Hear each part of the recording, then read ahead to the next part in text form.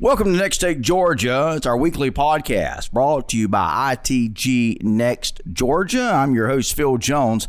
And this week, we are talking with Paige Dower from WALB TV. Paige joins us once again, an encore appearance, if you will.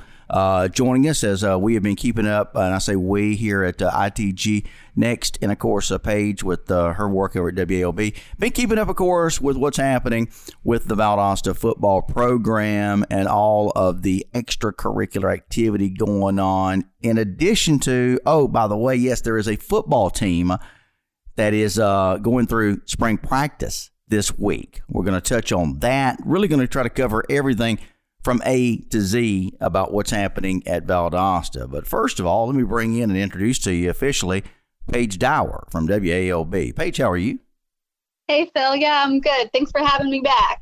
Glad that you accepted my invite to come back. It was so great the first time around. You're back by popular demand. How about that?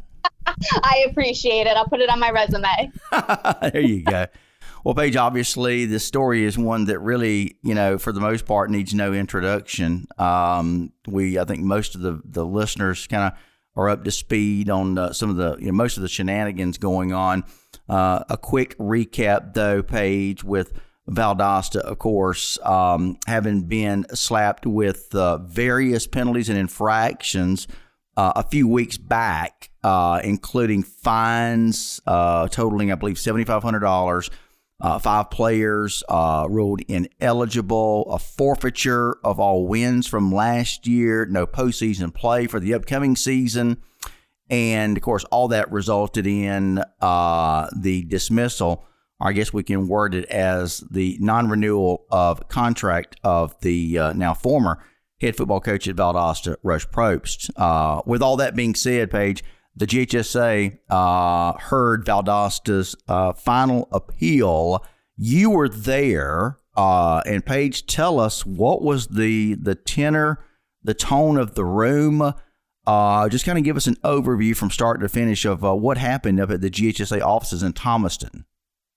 Yeah, so this has honestly been quite a speedy process. I mean, the audio recording came out March 3rd. It's now May 4th, and everything seems kind of finite at this point.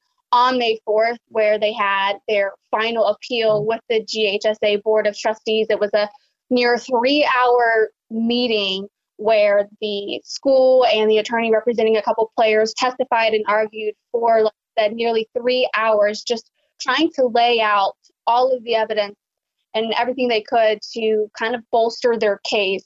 They mostly were saying that there wasn't any concrete evidence to the allegations that were outlined in the audio recording and in the deposition and the couple of radio interviews that Mike Nub Nelson, the former Touchdown Club president, did with a couple radio stations in Valdosta.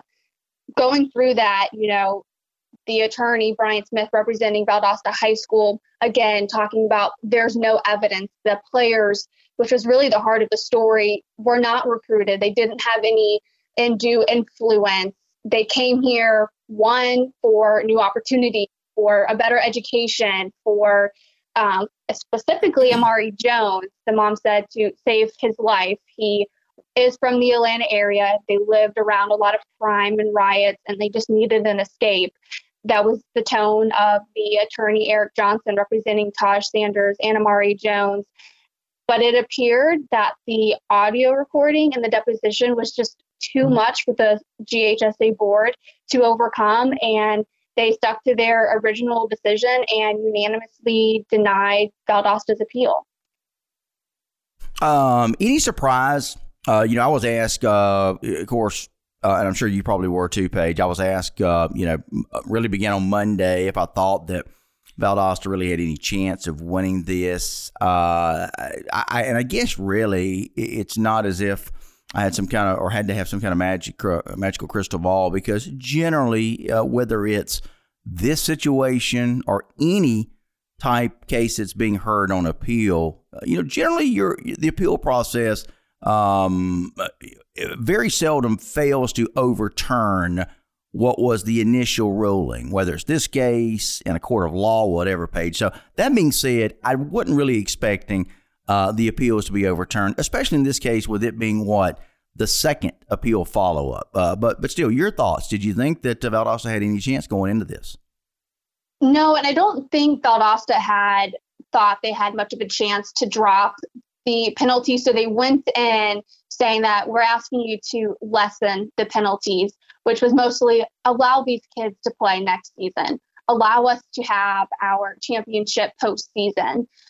I think they understood the lack of administrative control penalty. They can probably stomach the $5,000 fine for the ineligible players last year.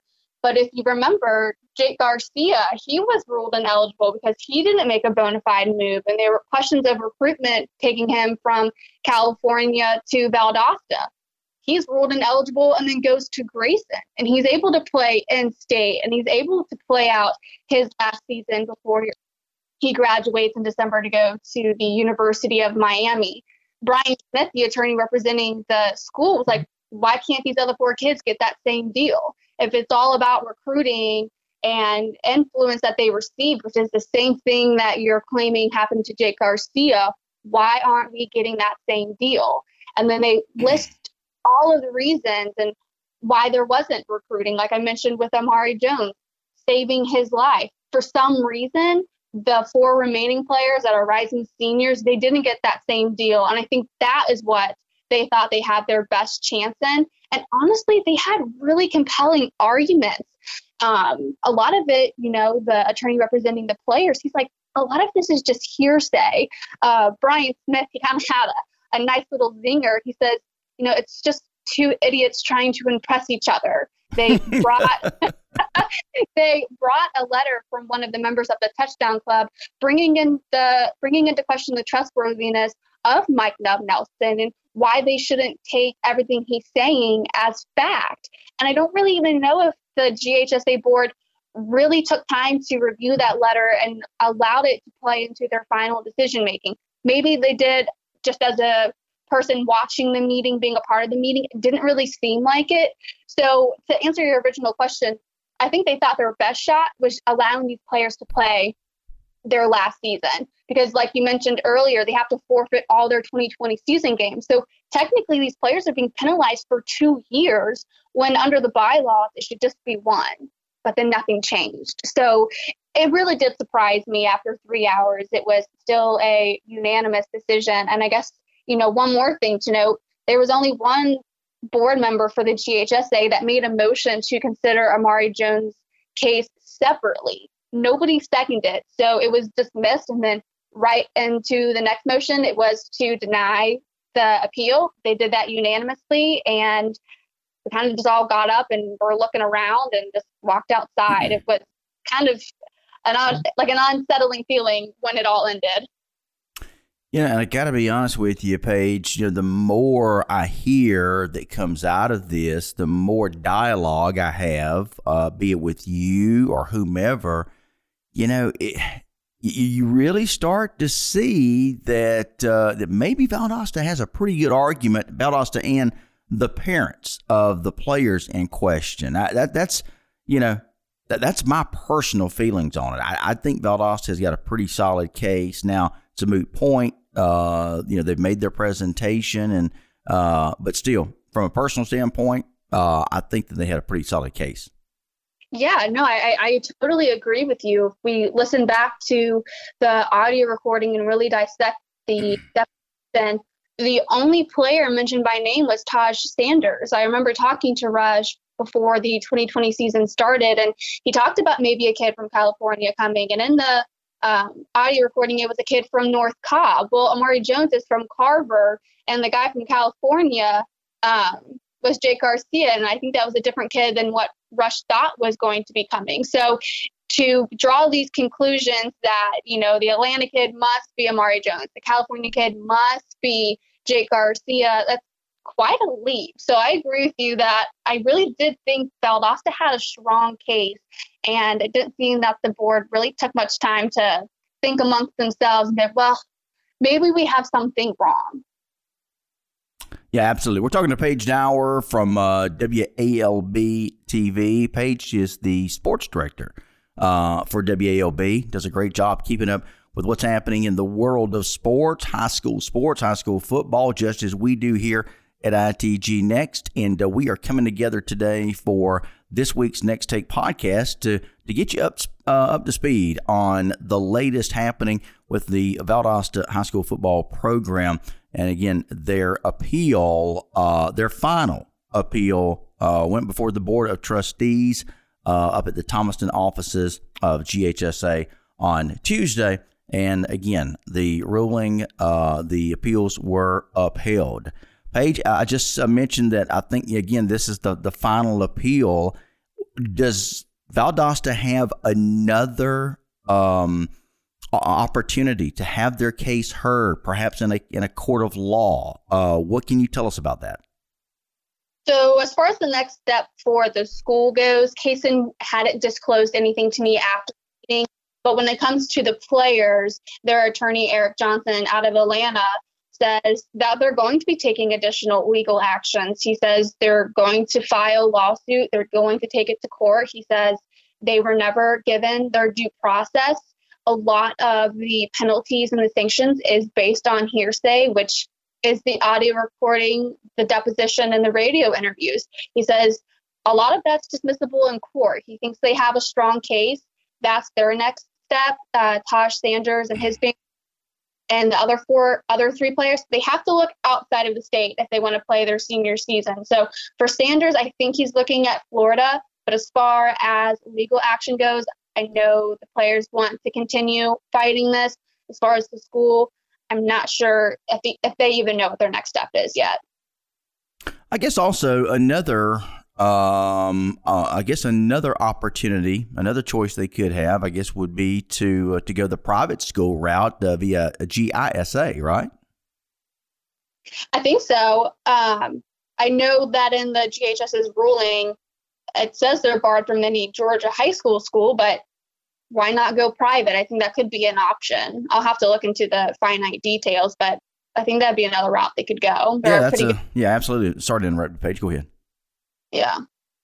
Yeah, I mean, that's obviously, a completely separate association and entity, so that certainly could be an option. I think we all would like to see these young men be given another opportunity. And I got to be honest with you, the argument that, you've got one of the five players mentioned, that being Jake Garcia, is, through with his high school playing days. He's now down at the University of Miami. He will be unaffected by this, whereas the other four players now, again, if something doesn't take place, if they're not afforded another opportunity to play, then, that's going to wind up costing them their senior season of football. So, again, a tragedy in just more ways than one surrounding this whole thing. Yeah, I mean, the players, like I said, they're the heart of this story. A lot of these kids rely on athletic scholarships to go to school.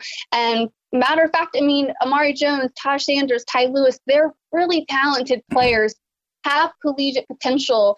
And for them to not have their junior season, not have their senior season possibly, directly impacts their future as it relates to college and what they're able to afford if they don't get an athletic scholarship. So for the GHSA board to not lessen any of the penalties, knowing their future really is at stake, was quite surprising.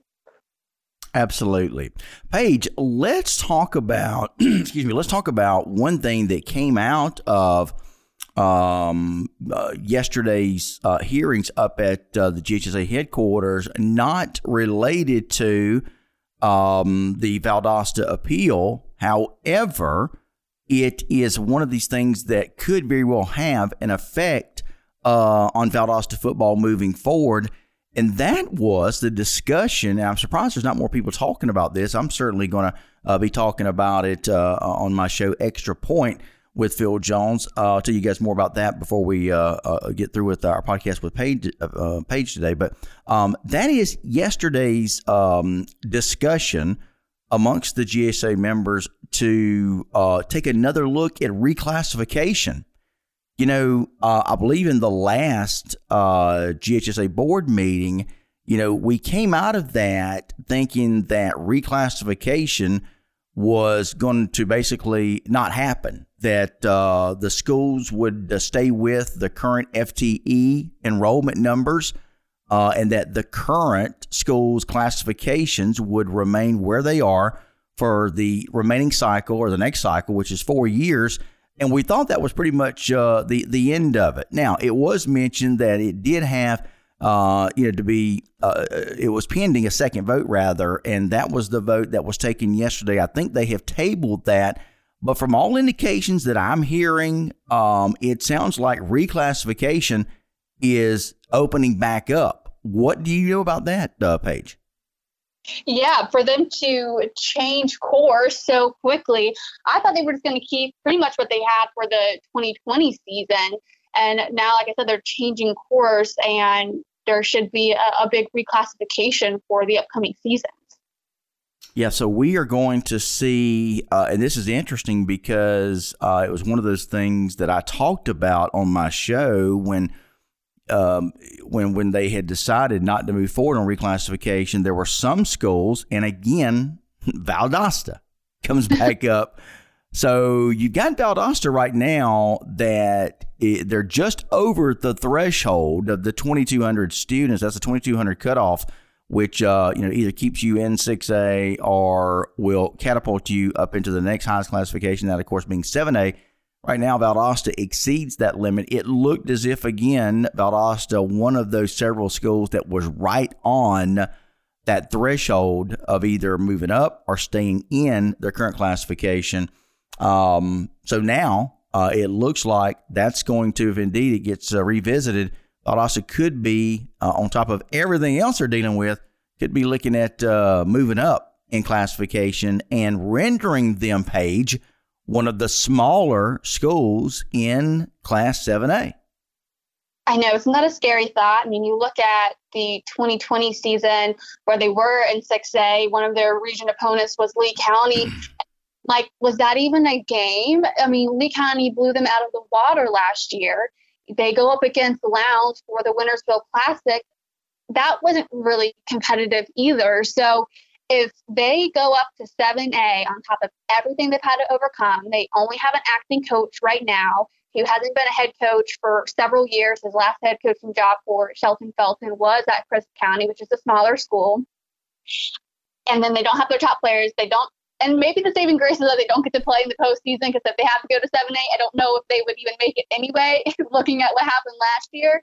So if they move up and then they're on the smaller side of the 7A classification, that's a daunting task for the new head coach and this team, just trying to keep the morale up.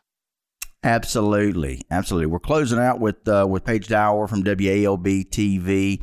Again, we're kind of talking about the Valdosta situation from all points of interest, not only the appeal that Valdosta had heard, and of course the GHSA voted to uphold that appeal, but also this secondary item that has really been just kind of quietly seeped out, and that is the possibility of GHSA now revisiting reclassification talks after initially coming out and publicly stating that they were just going to freeze the FTE numbers where they were with member schools and pretty much just keep everybody where they are. It looks like now the GHSA has had second thoughts. From what I'm understanding, there was a lot of blowback, Paige, from the public, and that's one of the things that caused GHSA to take another look at this. So again, that's something that we will certainly keep an eye on moving forward. And of course, it not just doesn't affect Valdosta. There's a number of schools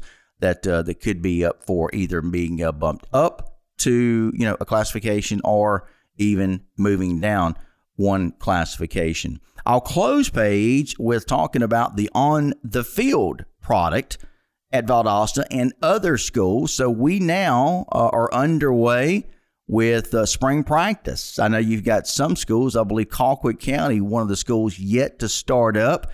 I talked with Coach Rogers. He does that intentionally to try to allow his players that are running track to get through with their track careers and the track season so that they can be fully ready to play football. But I know there's a couple of other schools that have yet to start. But for the most part, schools around Georgia, and especially in southern Georgia, are underway with spring practice. This is something we did not have the opportunity to enjoy last year, Paige. So it's good to see the schools out there, even if it is for just the 10 days they're allotted by GHSA. It's still a great thing to have spring football practice back, isn't it?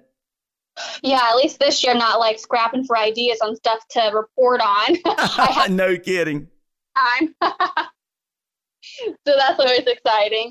A couple of schools there, since, COVID isn't playing such a role in this season, Monroe High School and Westover, they're having their first ever spring game between each other on May 20th. So not only are they getting spring practice, they're having their first ever spring game, building a bunch of hype and buzz within the community. Those two programs also have two new head coaches. So as far as having that new era, that new excitement, that fresh look, we're really going to be able to get our first look at what these new coaches have been able to do with the program coming up in a few days. So it's going to be exciting on May 20th to get to check that out. No doubt. Again, I talked with the interim head coach of the Valdosta Wildcats, that being Shelton Felton. I was surprised at the numbers of kids they had come out at Valdosta. With everything going on, you would think that maybe there would be a loss of interest. The kids would not be excited to be involved, to get ready for spring practice, and to be involved with everything that comes with football. But not the case. About 169 players, I believe, is what Coach Felton said that they had come out for spring practice. That is encouraging if you are a Valdosta fan. And again, good to know that the kids are pretty much saying, hey, you grown-ups can have, can duke it out all you want. We're here to play football, and we're going to move forward. We're going to do what we love to do. And if anything good can come out of this, Paige, it's that these young men can go out there under the tutelage of these coaches and go out there and play the game that they love. Many of them, of course, know what it means to be playing for the Valdosta Wildcats. And kudos to these young men for wanting to go out there and stay the course regardless of what the outcome may turn out to be in terms of, records, postseason play, hopes, whatever. Oh, I totally agree. Dr. Case and the superintendent and Coach Felton, it's all about keeping that morale high, which seems that they've been able to do. You mentioned it. There's not been a dip in the amount of kids coming out for spring practice. And I think this season, we're really going to see the type and the quality and the character of these players and what they're able to accomplish. And once they're outside the shadow of Rush Probst, who are these players? Because Dr. Kaysen says, this isn't the type of team we are. We've not had these issues until we hired Rush Probst. Okay, well, this is your time to prove it. What kind of players are you? What kind of character are you in these young men? So I'm excited to see how they're able to turn this massive negative into a big positive for their season. Yeah, and I do want to caution, everyone to remember that, in his first season last year, Rush came in and led Valdosta to the state semifinals under, again, the dark cloud that was COVID-19 that kept, again, as we just mentioned earlier, Paige, kept teams from participating in spring practices, really any kind of spring drills. And then once they did get back to it, had to really ease into it very cautiously. I just think everything considered, probably one of his best coaching jobs ever with Coach Probst. So definitely want to make sure we point that out because there was a lot of positive, believe it or not, that did come out of Valdosta's football program in Rush Probst's first year. But we are removed from that now. We are heading into, again, spring football practice with teams all across the state. That includes Valdosta. Again, as we close, Valdosta's quarterback situation, again, pending whatever happens with Amari Jones. It looks like you've got Mike Miller back for Valdosta. He was the quarterback that was the starter when Coach Probst first arrived at Valdosta. There were some moving around of the depth chart. Mike Miller was dropped back. Make a long story short, he is back in camp. Talked to Coach Felton yesterday. Apparently, they have him second on the depth chart. And then you've got, I think it's Sam Brown, if I'm not mistaken. He was a transfer last year from down in Plant High School in the Tampa area. I think he is the man right now charged with leading the Wildcats offense. So, again, a lot of excitement there at Valdosta, and we encourage fans everywhere to get out and support your favorite high school football team, whether it's Valdosta, Rabun County, Benedictine, whomever. Get out and support your favorite team. Paige, I'll give you the final word. Yeah, no, I mean, after everything that's happened with Rush Probst and Valdosta High School, I think at the end of the day, they're ready just to put that behind themselves. I'm sure Probst will come out with a statement in the coming days, but I think it's just time to table that, focus on the kids who really want to be there, get ready for the 2021 season. Let's enjoy spring practice across the state, and we all have something to be excited for. We all have something to look forward to. So we spent enough time talking about the negatives. Like you said, let's just focus on the positives and get ready for another successful season. So Paige Dower, WAOB, and all of us here at ITG Next Georgia, we're going to be all over it this year covering high school football. Again, we encourage you to get out and support your favorite high school football team. Going to be a lot of fun as we move forward through the summer, the rest of spring practice, 7-on-7s, the OTAs, and then before you know it, the start of the 2021-22 high school football season will be upon us. Paige, I can't wait. I can't either. I'm so excited. Paige, thanks so much for joining us. Of course. Thanks for having me back. I'm sure we'll be talking again in the future. Look forward to it, Paige. Thanks again. Of course. That's Paige Dower from WALB. Be sure to follow her great work she does there at WALB. And, of course, everything we're doing here at ITG Next Georgia. Again, a couple of reminders before we let you go. Be sure to subscribe to our weekly newsletter, which comes out every Tuesday. Also, be sure to check out our social media accounts at ITG Next Georgia on Facebook and Instagram for our latest stats, graphics, and the latest in breaking sports news as it happens across our great state. And in closing, be sure to check out my sports show, Extra Point with Phil Jones, which airs right now Monday through Wednesday. We'll add day number 4 on Thursday once we get closer to the high school football season. That is a ITG Next Georgia Facebook page. Again, Monday through Wednesday right now, 5 to 7 p.m. live. And again, we'll add that 4th day on Thursday come football season. You can also go back and check out the show, and it's found wherever your favorite podcasts are located. Again, you've been listening to Next Take Georgia, our weekly podcast brought to you by ITG Next. I'm your host, Phil Jones. Have a great week, everybody.